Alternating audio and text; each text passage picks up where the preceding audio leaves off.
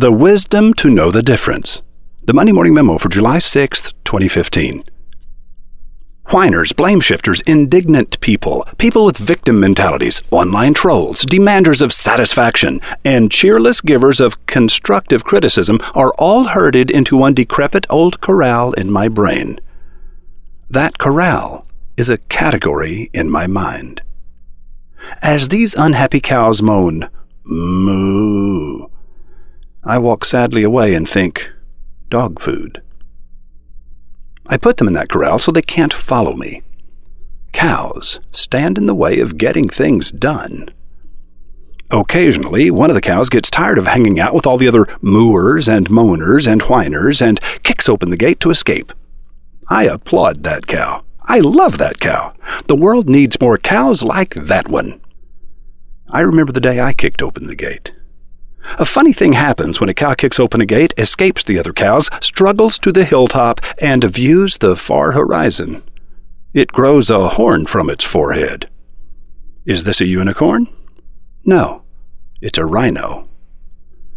The world is full of injustice. It's everywhere. Do something about it. The world is full of opportunity. It's everywhere. Do something about it.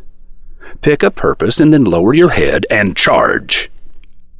Patience taken too far becomes cowardice. There is a time to shut up and do something. God, grant me the serenity to accept the things I cannot change, the courage to change the things I can, and the wisdom to know the difference. A father was unable to explain to his little girl why she couldn't go to an amusement park. So Martin Luther King Jr. decided to do something, and we became a better nation. A boy was hospitalized when a group of bullies threw him down a flight of stairs and then beat him until he blacked out. This sort of thing happened to him every day.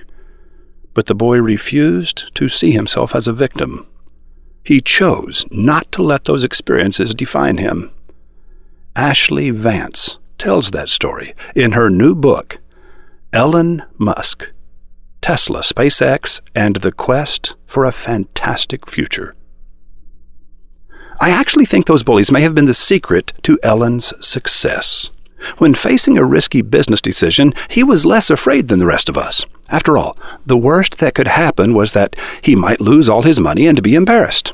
No one was going to throw him down the stairs, right? Fantastic ideas are more common than you think.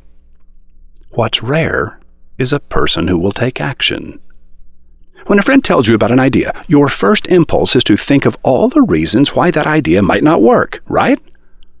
You immediately look for potential problems. It's our nature to look for hidden dangers. And we know that if we encourage this friend to take a chance and it turns out badly, we're going to feel terrible, right? The next time someone tells you about their new idea, consider this for a response.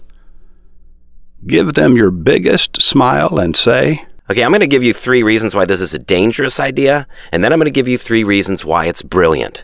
If the brilliant parts outweigh the dangerous parts, then this could be an idea whose time has come. Having painted yourself into a corner with your promise of 3 and 3, you will immediately be able to think of 3 huge impediments. And then you'll just as easily be able to think of 3 reasons why the idea is truly brilliant. You just became the best friend on earth. Everyone needs a friend like you. Fantastic ideas are more common than you think. People willing to take action are rare. But most precious of all is a friend who is willing to encourage you. Will you be such a friend this week? I promise you will have the chance. Roy H. Williams.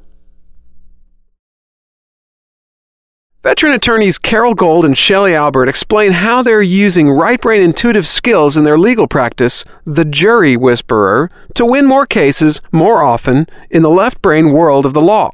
Carol and Shelley are combining left and right brain techniques to uncover the hidden motivations of jurors and witnesses and win legal cases that most attorneys believe they had no chance to win. Their approach holds great promise for business owners and entrepreneurs whose instincts are telling them to focus less on spreadsheets and focus groups. Listen to the evidence and then render your verdict this week at MondayMorningRadio.com.